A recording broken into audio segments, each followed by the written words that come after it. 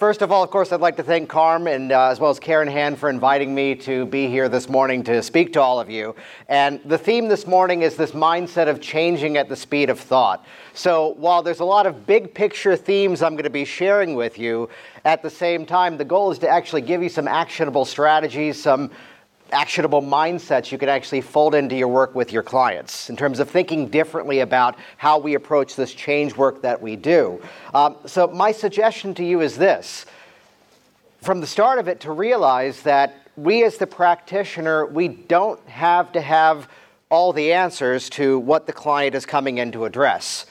And indeed, there's certain situations where a client would often come in, and my favorite phrase around this is that there only could be one expert in the room. So perhaps here's an athlete who's coming in, and this is their specialty. I don't have to know all the ins and outs of that thing that they're addressing.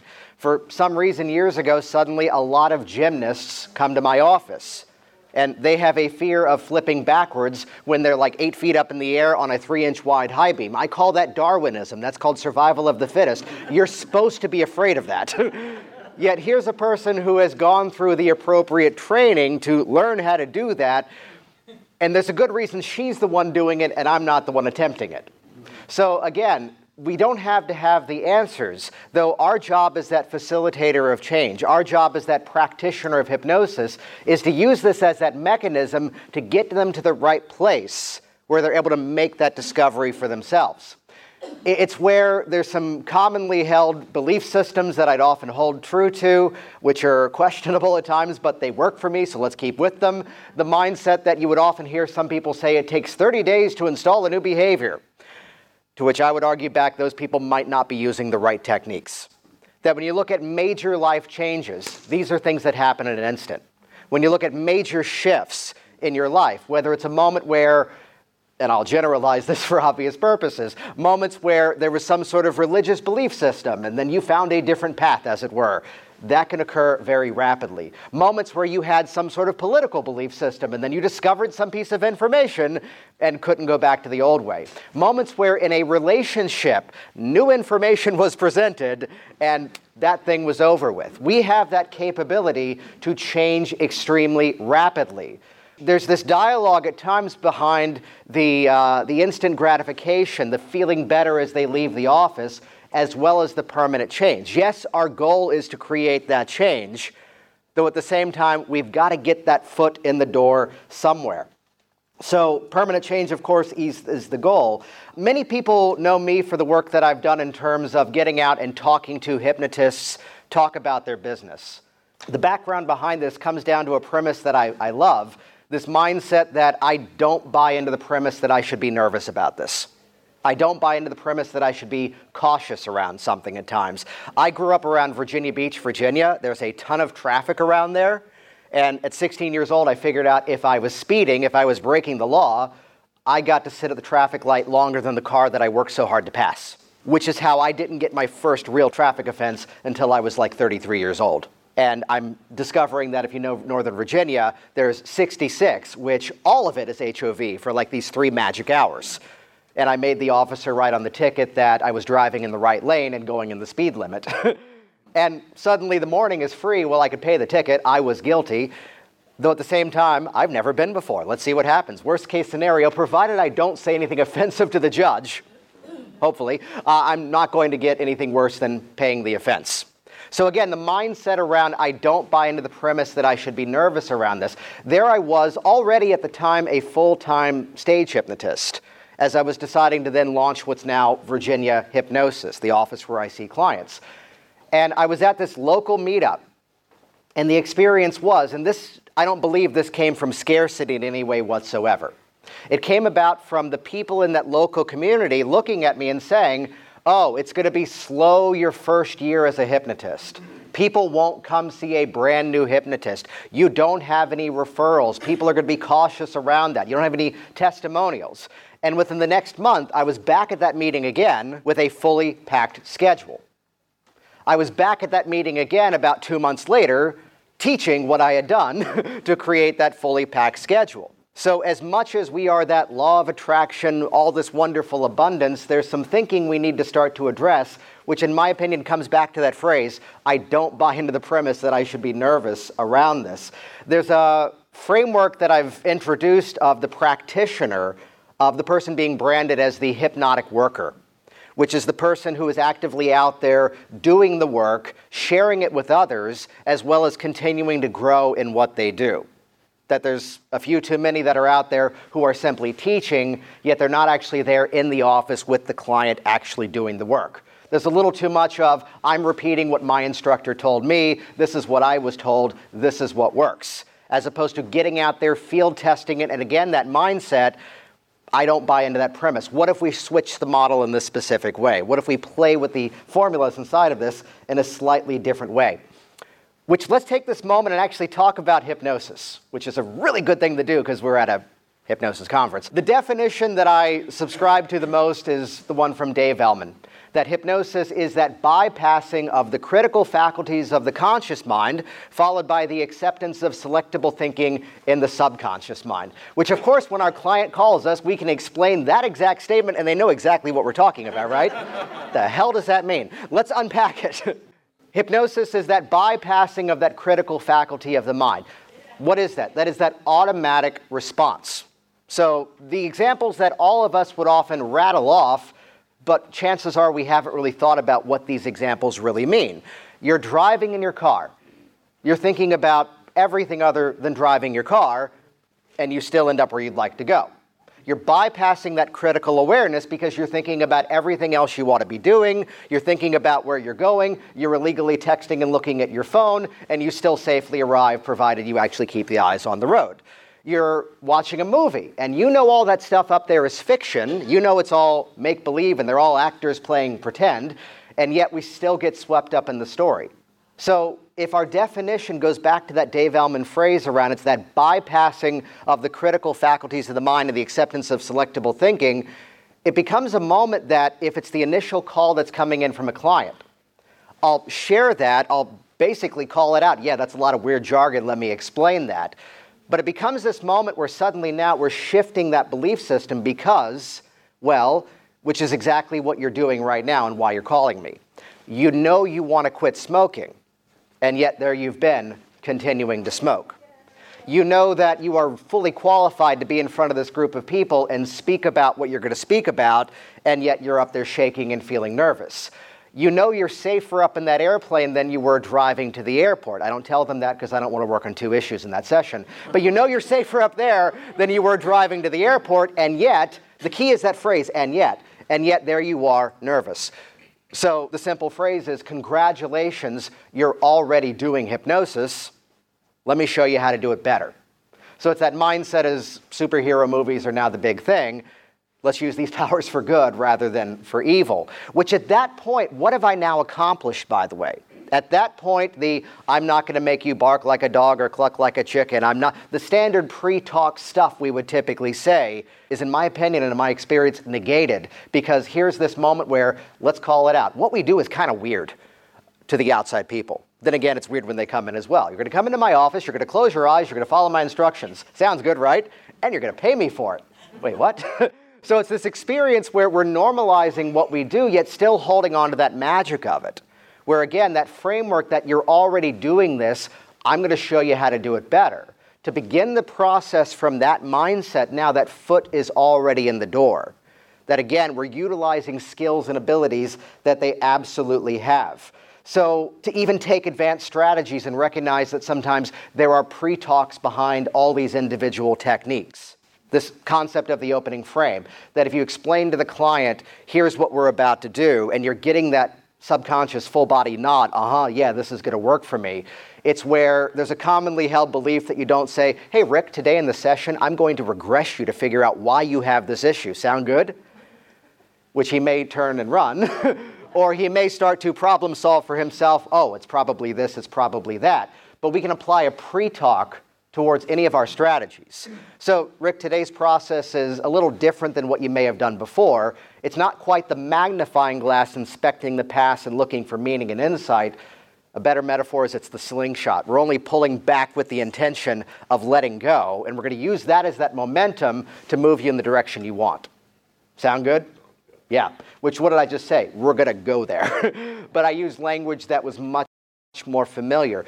I give you that frame because there's a common pre-talk behind, and I rename it not for the sake of I love the aspect of so many of us will try to retitle things and claim it's our own, when really we're talking the same concepts. That being said, the fast phobia cure includes two words that most of us are not qualified and legally allowed to use. So let's call it the fast fear release. It's the same technique, don't be fooled. Trademark pending, no. So to take that experience, there's commonly two pre-talks, two pre-frames we would give behind that fast fear release. The first is this methodology of single trial learning. It only took you a moment to learn this fear.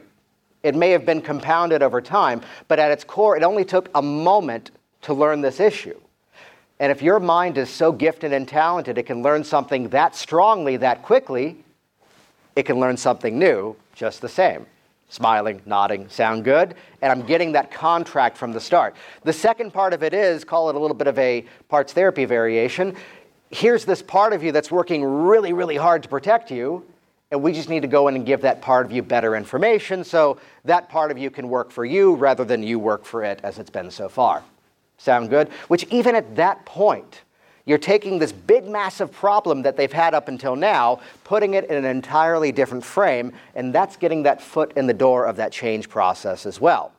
So at its core, this methodology of single trial learning, there's a technique in hypnosis and NLP that I'd say comfortably I use quite a bit, though to use it is one thing, to live it is another, which is this whole category of sleight of mouth, where in the principles of sleight of mouth, it's this linguistic strategy where you're taking someone's belief system, and there's a couple of dozen different strategies to listen to their belief system and then respectfully, there's the key word, respectfully feed that belief system back in such a way that the belief system no longer works. So to take this into the process, to have this mindset that, as I'd phrase it, the same map into the problem is very often the same map out of the problem. For all the reasons that someone is coming in and saying, this is why I can't do this, this is what my challenge has been, it's the same mindset I would use within business, it's the same mindset I would use in terms of working with my clients. Everything is an asset. It's where if you and I are working together in this office, of course, the natural statement is we only can affect you. You're the one here in this office. There may be other players and other triggers in your environment, yet it's your reaction to them is what is going to change this. So let's use that catalyst that used to be every reason why this was a problem, and instead use this as the catalyst why every reason why, as my phrasing is, I've got this, this is going to be easy. So there's this woman who comes into my office. I love the aspect where sometimes those of you that see a lot of clients would also side with this one, that when they pose an issue, there's often the need to defend, well, it's not that bad. Well, you know, I have a drink every now and then, but I'm not yeah, you get the idea. Mm-hmm. In her case, she goes, well, I'm definitely not in the categories of anorexic or bulimic. I've even went to doctors to discuss that, and they said, no, you're not that. Because I'm still eating an appropriate diet, keeping in a good physical shape. My issue is this, eating in public. Eating in public. I don't eat in public. I will eat something, in private. I'll eat at home. I'll go out to dinner with friends and, I already ate something at home. I'll just get something to drink. I've just always had this aversion to eating in public.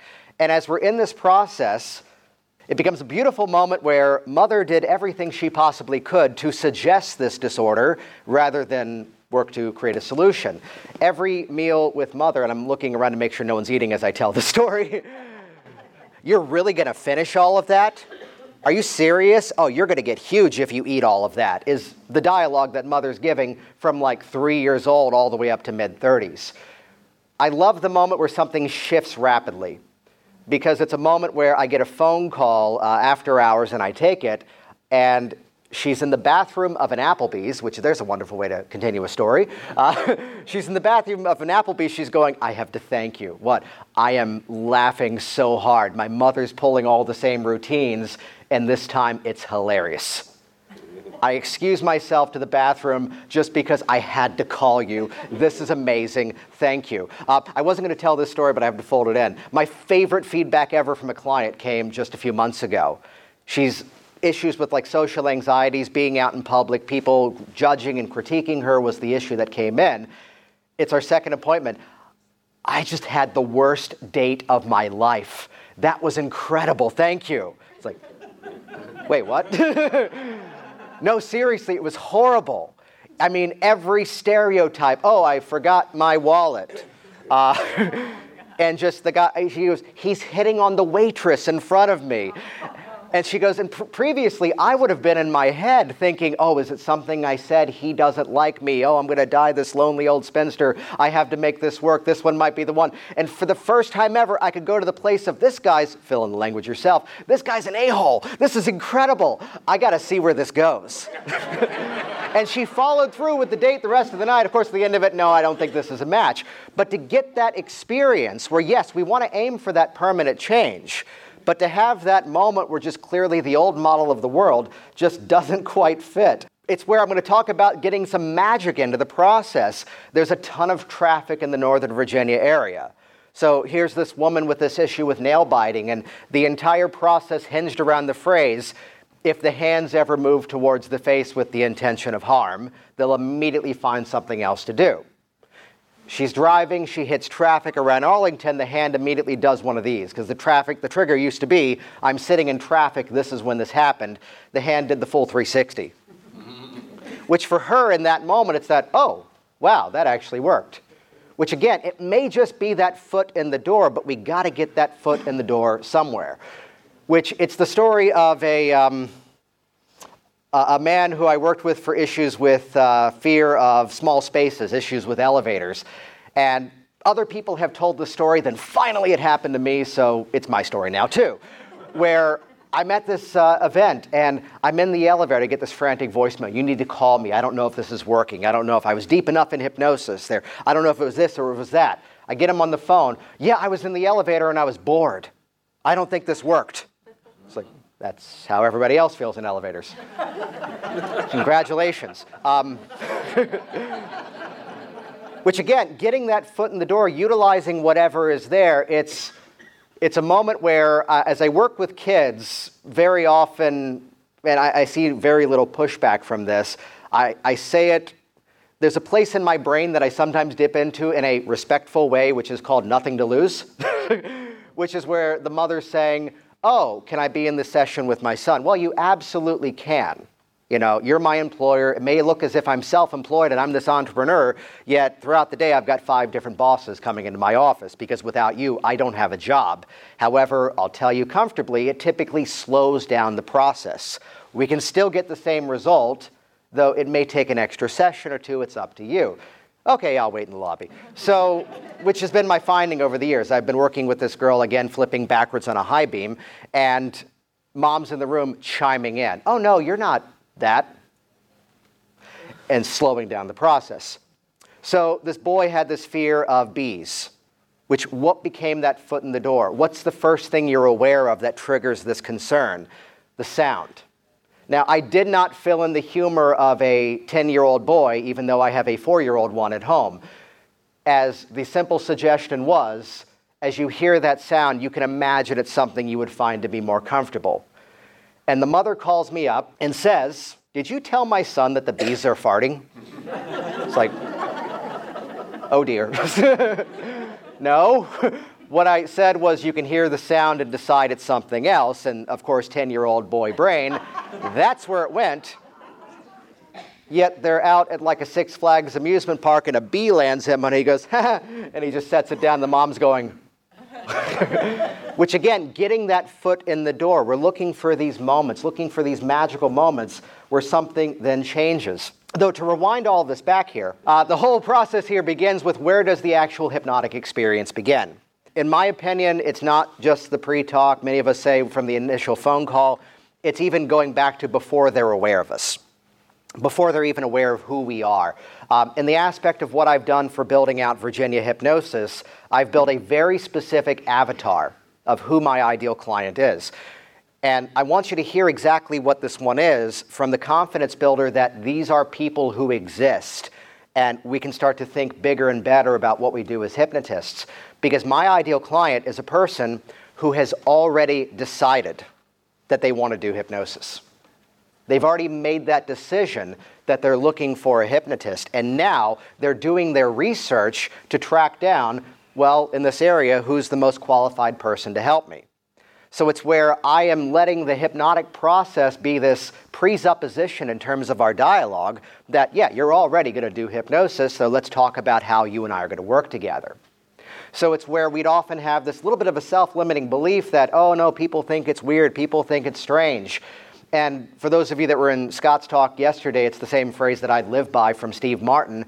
Just find that moment to become so good they can't ignore you. So to do that work, to bring that passion into what you do.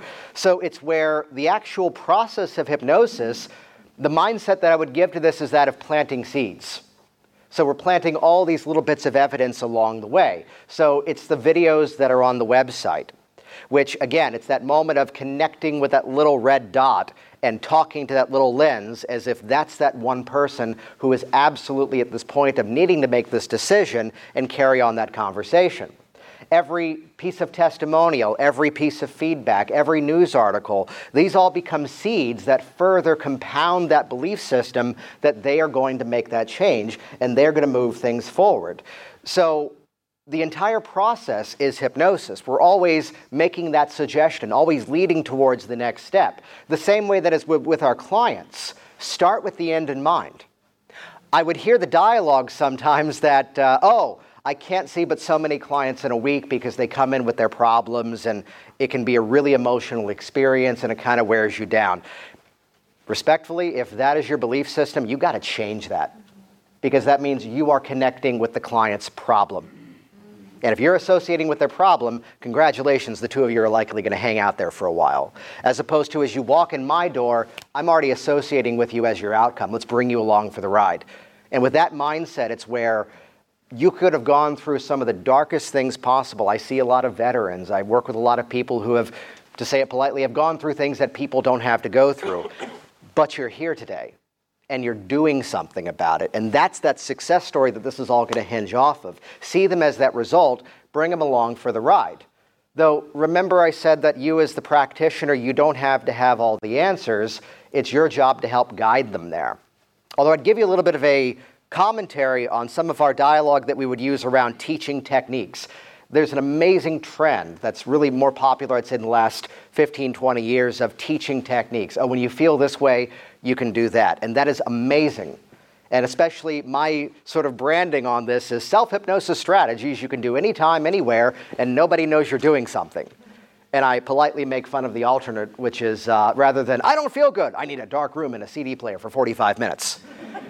Even though I give my clients an audio program to listen to in a dark room at home. Though it works. Though what I'd give you, though, is a little bit of an adjustment because very often, and I have to go back to Dr. John Hartland's Medical and Dental Hypnosis, Hypnotherapy, whatever the name of the book is, man behind most of the ego strengthening work. There's an amazing chapter in that book, if you can track it down. Most often it's like $50, $60 on Amazon, where in that book he's giving effective suggestion management. And in that book, it's actually, I think, written better than anywhere I've ever seen it.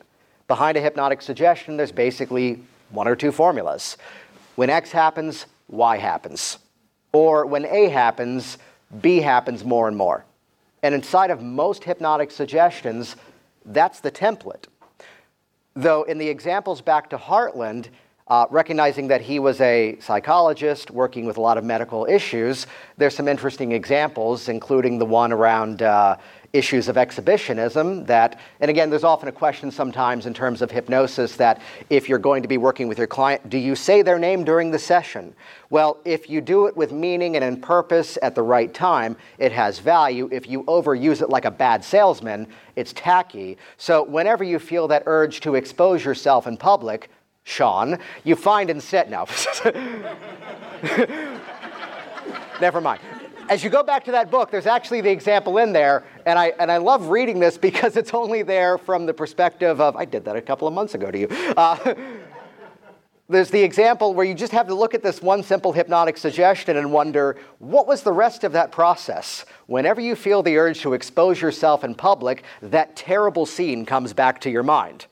Okay, so we understand our principle of safe place in hypnosis. Oh, he must have done some horrible place, and trying to connect whenever you feel the urge to go, with the trench jacket, suddenly this horrible image of, I'm not going to fill in the blanks, comes to your mind.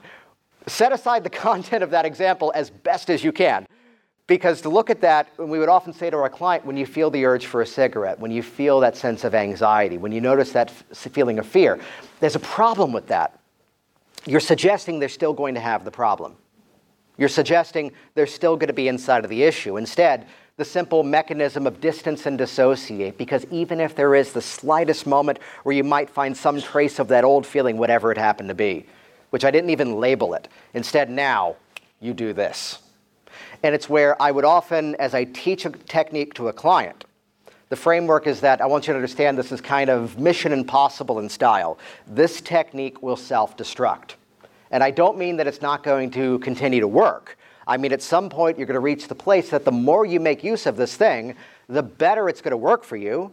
And the better it's going to work for you, the less you're going to need it. So the best feedback you can give me the next time that you're here is, I've had a great week. I haven't had to use that strategy at all. Thank you. It's the get-out-of-jail-free card in a Monopoly game. It's where, as I structure even the audio programs that I give my clients, the advice I give them is that this is not the listen to this every single day for 30 days. If you miss a day, start over again. Because after you've heard my audio program like 3 or 4 times, you're going to find it annoying.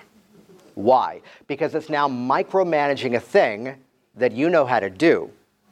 And it's that moment where I was away at a convention like this one, and my daughter Claire learned how to not quite ride a bicycle, but push the bicycle to the top of the sidewalk. It's at an incline and just kind of balance her way down.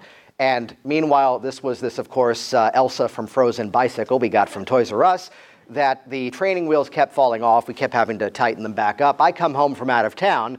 Oh, the training wheels fell off. Let me put them back on.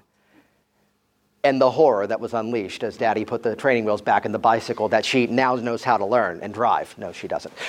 She's getting there. So it's where, as we give strategies to not build this dependency upon it, but again, to build that mechanism that they can move forward. It's about getting that foot in the door for change. Now, there's a story that was often shared by the late, great Jerry Kine, that no matter what the person calls you for on the phone, you give the response, oh yeah, we work with that all the time, that's easy. And I love that for the reason of it's instilling confidence. It's instilling that expectation that, oh, this is someone who can handle this. What I liked about that was, again, it built that credibility. What I didn't like about it was that I didn't want to lie to people. So those of you actively seeing a bunch of clients, you know those moments where people do the slow reveal on the phone, where they don't quite outwardly say, yeah, fear of flying, do you work on that? Hey, I smoke a lot, I want to stop. No, she calls me up. Well, my husband and I were very traditional. We come from very religious families, and we didn't live together until we got married. And there are some things about him that I didn't discover until we moved in together. And I'm listening and going, well, if it's something he wants to work on, the best thing would be to have him give me a call and we can discuss. No, it's something more, I think, with me. It's a really personal issue that I'm not even sure how to address this. I'm not even sure what is it? And I mean, the imagination is going to some deep, dark, fascinating places. And suddenly she hits me with, well, his jaw clicks when he eats, and he refuses to go to the dentist, and his clicking jaw is driving me crazy. And for her, I just felt it coming right out of my mouth automatically. Oh yeah, we work with that all the time, that's easy. Wait, what? No, that's weird. However, here's how we can work on it.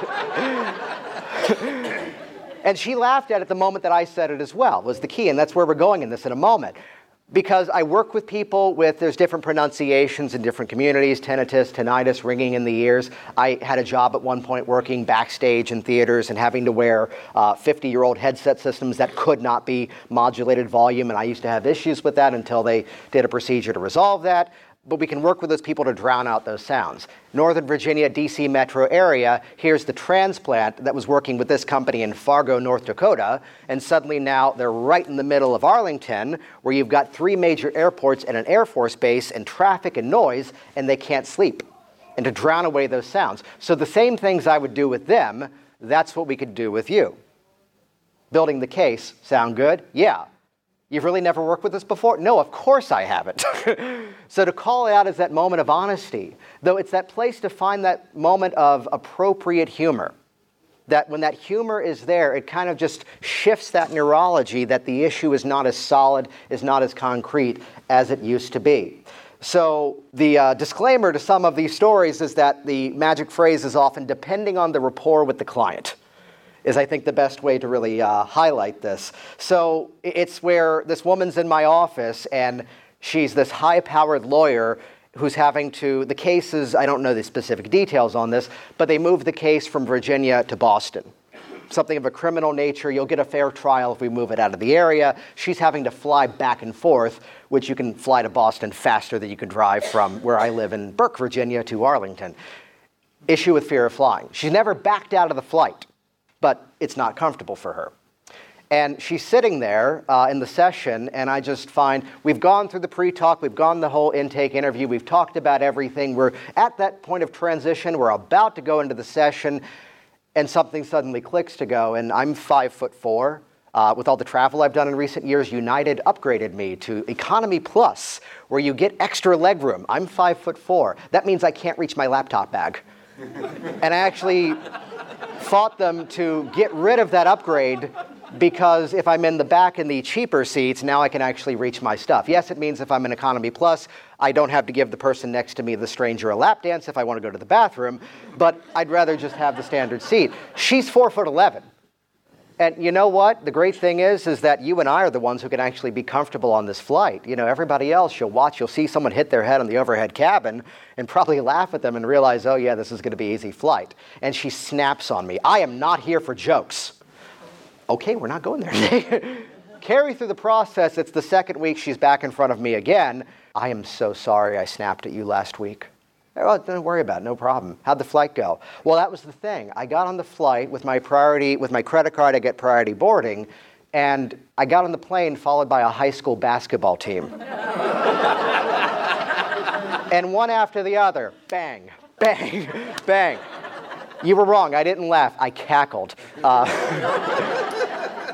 Her language, I slept on the flight, your dumbass joke fixed the issue. So to find these places where, again, depending on the rapport, I didn't have the rapport with the client, depending on the rapport with the client, which I will censor this next story as best as I possibly can, because it's a man who's in my office who, let's phrase it this way, with some intimacy issues, the event is wrapping up a little too soon, is the most polite way I can say that. Now, we've worked together several times, and the issue, as he described it as being this like 70, 80% of the time issue, at this point now is like maybe 10% of it. And he goes, you know what? I think I can handle the rest with the self-hypnosis. By the way, I also have issues with public speaking. Can we work on that? So we're a couple of sessions in. We've been together for a little while. And it's like the 6th time we're meeting. We're now on to another issue. And I had to fold in the commentary at just the right moment that for a guy whose issue used to be fill in the blank, I would think you'd at least show up to your sessions on time. And he stands there for a moment and goes, wow, that's hilarious. I just can't laugh at it because I'm amazed. He's back again the next week. The issue is completely gone, and I've kept up with this guy. He's referred a bunch of people. The joke is usually that's a category that doesn't send referrals. But again, he came in for something else. He goes, oh yeah, Jason, help me with my public speaking, and nothing else. No, he doesn't say the last part. But it was that moment of just interjecting that, as I'd phrase it, one of my favorite things about hypnosis is in many ways the great thing about good storytelling, a good movie. There's texture to it. These different transitions, these different places where clearly the work has now begun. Now we're into this moment. And it's the same mechanism as what's at play behind an instant hand drop induction, whatever's behind a handshake interrupt, whatever's behind a pattern interrupt, where sometimes, given your style, given your approach, where just this little bit of a jolt in a different direction sets that change process in motion. So it's where, again, to take control of your process from the start and set the tone.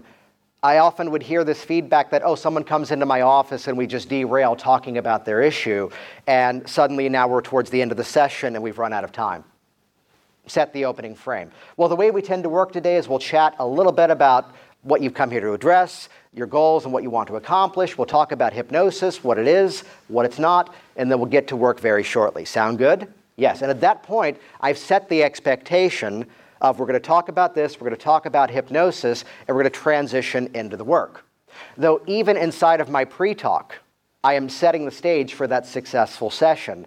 I'll demo this and I'll make the teaching of this available to you as a resource, but it's where in the classic hypnosis pre-talk, very often we're talking about what's not going to happen. You're not going to be made to tell secrets, you're not going to have a loss of control, you're not going to do this, you're not going to do that. When instead, I wanted to talk about what is going to happen.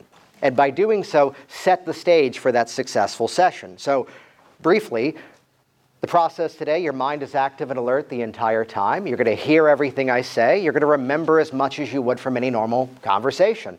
You know, it's from movies and television. Imagine, by the way, these are the office forms.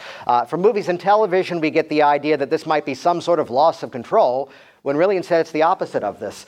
Here's all the stuff that feels out of control. Today I'm going to help you to take back control of these things. Sound good? Yeah. The question that people will get hung up on sometimes, though, is, how do I know when I'm hypnotized? What does it feel like when I'm there? And understand there's different textures to what we'll do today, and everything is subjective. You may find some moments where you're so deeply relaxed, it's as if you're sinking into that chair. There might be other moments where you feel this almost kind of disconnected, light and floating sensations. Or you know what, sometimes you may discover this almost miraculous feeling that you're just sitting in a chair and I'm talking to you. Whatever you feel is what you're supposed to feel. There's not one specific hypnotized feeling. However, that's why I'm going to layer into the session today moments of what we call hypnotic phenomenon. They're kind of magical for you, but they're also there for me. So when you're responding to this series of hypnotic suggestions, that tells me I can use this series of hypnotic techniques. And then a few moments later, when you're much deeper in hypnosis, that now tells me I can use those techniques. So it's a calibrated process the whole way through. There might be some moments where you find yourself so deeply interested in every single word that I say. Some moments, which means there's other moments where your mind wanders off to who the heck knows what. Let it. We describe this as already being that bypassing of that critical part of your mind, the same way that you're already using this skill. So when you notice the mind kind of ebbing and flowing, take it as a nod of just how well you're doing. That being said, I always have to tell a quick story. This guy came into my office a few years ago. Session was textbook. It went exactly as it should, though at the end of it, he's nervous. I don't know if that worked. Like halfway through, my nose was itching. If I scratch my nose, does that pop me out of hypnosis? So because of Frank, I have to tell you today, you're allowed to scratch your nose. Cough, sneeze, adjust, whatever you have to adjust. I don't judge. I really have to say that, otherwise people think, if I move, it's not going to work. Get comfortable. Do you have any questions before I hypnotize you? And in that pre-talk, I have addressed all the common fears and misconceptions without calling them out, without saying, I'm going to not make you tell secrets. Because if that's not your fear, congratulations, it is now. Which for the sake of time, there's a lot of psychology, there's a lot of embedded commands inside of that. This will be one of the few presentations where I tell you to actually pull out your phones. There's a whole teaching of that I have online. If you send a text message to the phone number 44222, and in the body of the message, send the message Hypno17, that'll send you some resources, including that whole teaching of that all positive pre-talk as I've shared that. So again, the phone number would be as if it's 44222, and then the body of it, shoot that message, Hypno2017. For the sake of time, that'll give you the entire unpacking of that strategy. Though back to our actual change process. The same map into the problem is the same map out of the problem. This is only a couple of months ago that my 10 a.m. and my 12 p.m. client came in with the same story. Now that I'm retired was the intro. And for client number one, now that I'm retired, it's going to be ridiculously easy to lose weight. I'm going to have time to cook for myself. I'm going to have time to go to the gym. This is going to be wonderful. Here came the 12 o'clock. Now that I'm retired, it's going to be impossible to lose weight. I'm going to want to stay home. I'm going to want to eat out more. This is going to be difficult. And I almost resisted, but finally went, you know what's interesting? Earlier this morning, and I saw the gears began to shift, of taking that model of the world and changing it back in an instant place. So it's where, yes, a lot of the strategies that I'm talking about here are ones that come down to a simple, let's call it out, direct suggestion statement. Realizing that a prestige suggestion, which we would often talk about as hypnotists, thank you, as being a negative thing. The mother says, you're just like your father, you're always going to be a loser. The coach says, well, you have a small frame, you're never going to get stronger in this exercise. That's a prestige suggestion. And in many ways in our hypnotic process, we're getting them to that place where we can facilitate that prestige suggestion. Now, of course, along the way, all of our amazing emotional release strategies are at our disposal. Whatever your models are, whether it's timeline, whether it's regression, whether it's parts, whether it's reparenting, though we can use these incredible emotional release strategies, though as I like to say, sometimes you just have to hypnotize the person. So a student of mine calls up, I'm working with this woman for a sugar addiction, and we're stalled on our 4th session. She won't forgive her father for this event that happened when she was 12. What do you think I should do? Well, have you gotten to the sugar yet? No, we're still kind of stuck on this event. Why don't you hypnotize her and address the sugar issue? Oh, you think that'll work? I think that's where you should have started. And they went into the session, they did a moment similar to a story I'm about to share here, and the issue was resolved. So it's, again, all of these strategies. It's where I often say all these techniques work. We just got to put them to use. We've just got to put them in the right order. And looking for these places where we can get that immediate change. So with fears, with aversions, with apprehensions, the magic of the double bind. Here's this girl that I was working with, a picky eater, and of course it doesn't matter whether you try new foods here while you're with me in this office, or if you wait till later this evening and do it, whenever you feel like it is perfectly fine. Foot's in the door, she saw the snack bowl in the office and goes, I think I want to try a couple of those. Oh, what's in trail mix? Everything. Okay, I'll try that. And she had a little bit of everything. The change was in motion by the time she left the office rather than, oh, wait and see how it goes. So to get that change in motion as soon as possible, though it brings about a story, which was the entire catalyst for this presentation, that the intro to the story is usually the intro to why I would not take on this client for stop smoking. As on the phone she says, I know I need to quit smoking, I don't know if I want to. Which again, typically that's the red flag, and I already see a lot of people making judgments and assessments based on that. Though back to our little green Bible, Dave Ellman Hypnotherapy, and back to the recordings, hearing Dave in the back of my head going, as long as you understand the rules of hypnosis, there's not a person in the world you cannot hypnotize. At a moment where there was a bit of dialogue, if you follow my instructions, I know I can help you. If you're not willing to follow my instructions, I don't know a thing in the world that will help you. And I said that to her. So what would you like to do? What do you have on Thursday? She's coming in. Already I know this is going to be a very different process from what the standard routine would typically be. It's flexible, it's creative to the individual, but we're going somewhere else today. And it becomes a moment where, I got my start in all this by doing stage hypnosis. That was the origin story behind all of this, and then transitioned mostly over to seeing clients. And this became more of a stage hypnosis event than any show I had ever done. Every bit of phenomenon, the eyes are stuck, figure out, and linking the motivation to it. If we're going to make use of the phenomenon, don't let it just be this little magic party trick that now stands on its own. Link it to the change. Finally culminating a moment of, as I count forward, it's not that your hand is stuck, glued tight to that chair. It's more as if your hand and that chair have always been one. Compounding that suggestion, try it, it gets tighter, which is a beautiful strategy I learned from this lovely gentleman over here. Thank you, Sean. Though the payoff at the end of it was, she's got her eyes open, she's looking at that hand. What's my premise at this point? She is stuck in the trance of being the smoker. And almost back to, if you've read Frank Farrelly, Provocative Therapy, stepping inside of her trance state and introducing a better one. Because the payoff simply became, in the words of my good friend here, once you stick them to one thing, you can stick them to somebody else. The hand is stuck to the chair. You know what? Change the name. You know what, Kelly, was really interesting? I haven't said anything about your left hand. Check out your left hand. It's even more stuck. To which there's a dialogue in my head in terms of working with phenomenon, which is that I don't want to be the all-powerful hypnotist commanding this thing to happen. No, I want to be sitting in that movie theater seat next to you, watching this and going, isn't that cool? Isn't that amazing? Commenting on that with you, being a part of that experience with you. Kind of weird, right? And we sat there and talked for like a minute. Well, she's interesting, right? Yeah, you're doing great, by the way. Having a little bit of dialogue.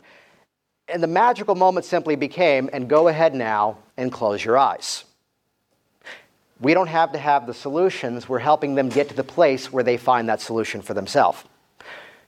So decide for yourself exactly what this experience truly means for you in terms of making this change. And only as you are convinced that you have no use for a cigarette in any form whatsoever for the rest of your life, notice only then how easily it is for your hands to relax into your lap. This became a moment of what we like to call fingers crossed hypnosis, of going, please do this, please do this, please do this. And the hands then migrated to the lap, and that was 7 years ago. Hasn't smoked since. So places where we can get into our routines of what feels natural, what feels normal, what feels to be the accepted way of doing things, but at the same time, just to open up that calibration. What is that story that we're bringing in, and how do we bend that story in such a way that, again, sleight of mouth style, the old model of the world just simply doesn't work? It's where we can talk about business inside of this, and I run 2 online communities. One is Hypnotic Business Systems, where it's all the strategies, all the craziness of Facebook marketing, even down to getting out and giving live talks. And the Hypnotic Workers side is all around thinking differently about the actual hypnotic process, which we can talk about motivation and to recognize towards motivation as well as away from motivation, that these can be positive in either direction. So again, back to that phrase, I don't buy into the premise, fill in the blank. It's years ago, and I'm running a local meetup event, and it's a great event, it's a great group. I'm looking around and only one person was here from that group, and it's not you, Tim, so I can say this. But the fun moment of going, the usual suspects. Wow, it's the same people every single week, every single month. It's the same thing every single month. And I had a hobby doing magic back as a teenager, and the phrase was, the amateur changes their act, the professional changes their audience. And from that event of seeing the same familiar faces, which was great, they were all my friends, realizing we've got to think bigger. And to just take that little bit of a leap, and that's what then launched what's now called the Work Smart Hypnosis podcast, which this is a program that goes out every single Thursday as I'm scanning the room, featuring outstanding guests like James Hazelrig, Michael DeShalit, Joanne Eady, Sean Michael Andrews, a bunch of people in here as well. Some people so great they've been on there twice and didn't remember they were on there the first time. Not saying any names, James Hazelrig. The early formative years. So, but again, thinking differently about it. And just that little bit of a seed of thought, just this little moment of going, rather than, oh, this is how it always is. It's a dialogue I think our profession needs to hear. It's years ago, I'm at another event, and I'm hearing, well, you know, you do the pre and post conference because you're there to be passionate about the information, though it really doesn't drive your business. You don't get a lot of people signing up. And I'll just be open and honest and say I closed a webinar training event that week that generated about $35,000. And it became a moment of realizing, oh, we got to think differently about this. So the moment of the same audience over and over and over, realizing, well, let's take the same message and bring it out to a bigger audience, which to date, that Work Smart Hypnosis program, it's now upwards of, I think, releasing session number 136 next week, and it's been downloaded more than 150,000 times all around the world. And continues to grow. It gets several thousand new downloads every week. It's on every podcasting platform, or just simply go to worksmarthypnosis.com. That'll give you the updates, or do that text thing and I'll send you updates as they come out there. Though again, thinking differently. There's a moment where, given the platforms that I've built, the mechanism to broadcast a message to so many people, there's a moment where someone shared an opinion that, hey, it'd be great if you did a bit around how virtual hypnosis is not good. You know, Skype sessions, recordings, programs online. If you could fold in something about that would be great. Which, at the time, I wasn't doing those things. Well, wait a minute. Which I wasn't doing them because I loved being in the room with the client. I loved the interaction. Though again, there's an anecdote in history in terms of pop culture. I'm not going to sign the Beatles because guitar groups are going out of style. I don't want to position myself on the wrong side of history. And that moment of this belief system, something that was said, it's where oftentimes you would hear, oh, children are in a state of hypnosis because they will believe something really quickly, tooth fairy, Easter bunny, and so forth. I can remember 4 years old, a family member hearing an ambulance and going, oh, it's someone's worst day of their life. And I heard that and called BS on that right away, going, no, it might be a birth. It might be someone getting an organ transplant. It might be the best day of their life. I don't buy into that premise. So the virtual hypnosis is not good, but instead it's the same mechanism that we're a culture that sometimes plays the game of that technique is good, that technique is bad. Oh, that's the technique you need to use. Oh, never use that strategy.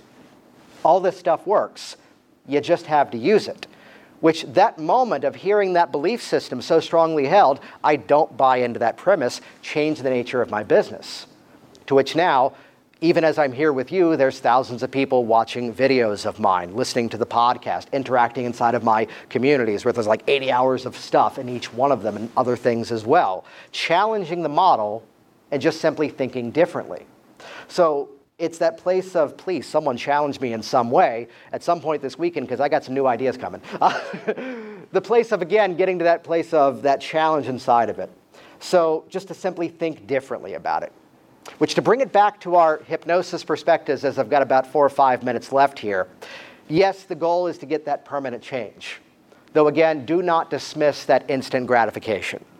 It's where one of the most beneficial things I've simply folded into my work in the last couple of years is to look at my client and say, hey, Edward, you're in front of me and back again next week. What's that story you want to be telling me as early as next week that's going to give you that full validation that things are different and moving better? And the client's writing the script for me. The favorite one was a guy, well, I'm a stereotypical British gentleman that I go home from work, I hit the pub, have a couple of beers, go out and smoke with my friends, have one more, walk home. What do I want to happen? I want to hit the pub, have my beers, go outside with them. They're going to smoke. I'm not going to. It's going to bother them. It's not going to bother me. And then we'll go inside, one more drink, and go home. He had that experience exactly. So these are the moments where immediately upon emerging hypnosis, how long is a hypnotic suggestion permanent? How long is a hypnotic suggestion effective? This is where we get into a game of semantics. Because I've seen in one school of thought, oh, 30 days is the maximum. After that, it becomes habit. We're just arguing semantics at that point. My favorite answer, I think it was an anecdote where Cheryl Ellman was in a class one time and they asked this question, and her response, if I remember the story right, well, it's got to be at least 27 years. And all heads turned. Why 27? Well, I quit smoking with hypnosis 27 years ago. It's got to be at least 27 years that a hypnotic suggestion is effective. It's like, what's the population of the U.S.? Well, there's like 110 people here. It's at least 110, right? Yeah. So to look at, again, thinking differently about this, my phrasing is, as long as the hypnotic change is congruent to the individual, and as long as there is some sort of reinforcement mechanism at place, then we've got the change. Now, reinforcement mechanism doesn't have to be, I can run this technique, I can listen to this audio, I can perform this series of actions. Just simply being healthy, alive, and happy is a reinforcement mechanism. It's why I believe in the system of being a multiple session practitioner, because as the process continues, it's less and less about the problem that you brought in and more about the direction you're going. So to be there a couple of sessions in and we're no longer addressing the issue that was the symptom that brought you in becomes an amazing confidence builder for that client. Some calls to action as we wrap this all up here. It comes down to a couple of simple phrases here. There were some stories here with some humor that matches the style that I bring into my process. It's where, as I teach classes, the framework is, it's not to have you go off and become the Jason Linett clone. It's my job at times to give you the insane level of thinking behind what I have done to better give you the strategies to go in and make the decisions for yourself to develop your own style. So it's where we're stepping into this heightened version of ourselves when we're in that session, aren't we? It's already a hypnotic experience for everybody involved. Scott Sandlin yesterday told an amazing story of Stanislavski. I'm going to have to tell the quick story of Katy Perry, who changed her name from Catherine Hudson, because that was also already taken, to instead become Katy Perry because she goes, this was this heightened version of who I was and what I wanted to be. which is not to say I have a lot of Katy Perry music playing in my office at all times, though why not? Though the experience of, again, recognizing what is your style, what is your approach, and let that continue to refine over time. Though at the same time, we can have all these strategies, but think of them like the toolkit, the shop van that the handyman has out in the parking lot. Because with that, these are the things we can reach in and grab a hold of. Though it all comes down to being in the moment with your client. It all comes down to being present in the experience and listening, and not just running process, not just running patterns. Listen to what's going on, calibrate it. I'm preaching to the choir on the final statement, which is that continue to learn, because it's where the snowball going downhill, we're gathering more and more stuff along the way, because these changes can really occur in just a moment.